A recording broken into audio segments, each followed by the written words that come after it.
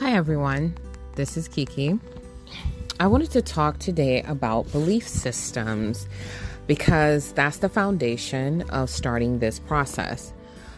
I've run across a lot of people that get really angry with people with different types of information. This is something that puzzles me big time.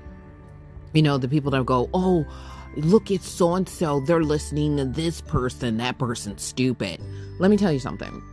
I never would have got the knowledge I've got if I was discriminatory in any way towards anyone. There have been moments where my mouth has dropped on the floor, brain demolished, over some information from people that I would never, in my wildest dreams, think it would come from that person, or that situation that led up to a person that I'm thinking, yeah, don't even need whatever they're given. But it's moments like that that gave me the, I would say, confidence that there is no way on this green earth from then on I would make that mistake of going, oh, well, I'm not listening to that person because of this or that reason. I don't care if there's information out there and I don't know it. I'm going to discern that information for myself.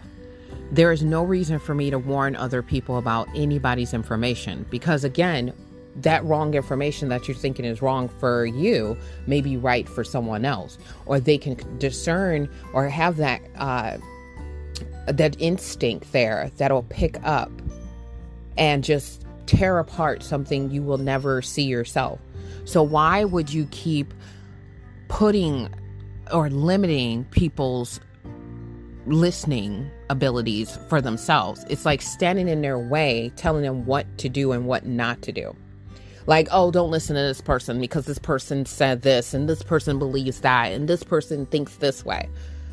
I don't believe in that. I just don't, because it's limiting what I could possibly pull apart myself and in true beliefs and in true seeker of knowledge. Why would you put any roadblocks where you can find something that you normally wouldn't find? And it's usually those places that you dare not to look or restrict yourself where something is there. You have to understand that this world did not come with a roadmap. This world you wasn't born with instructions.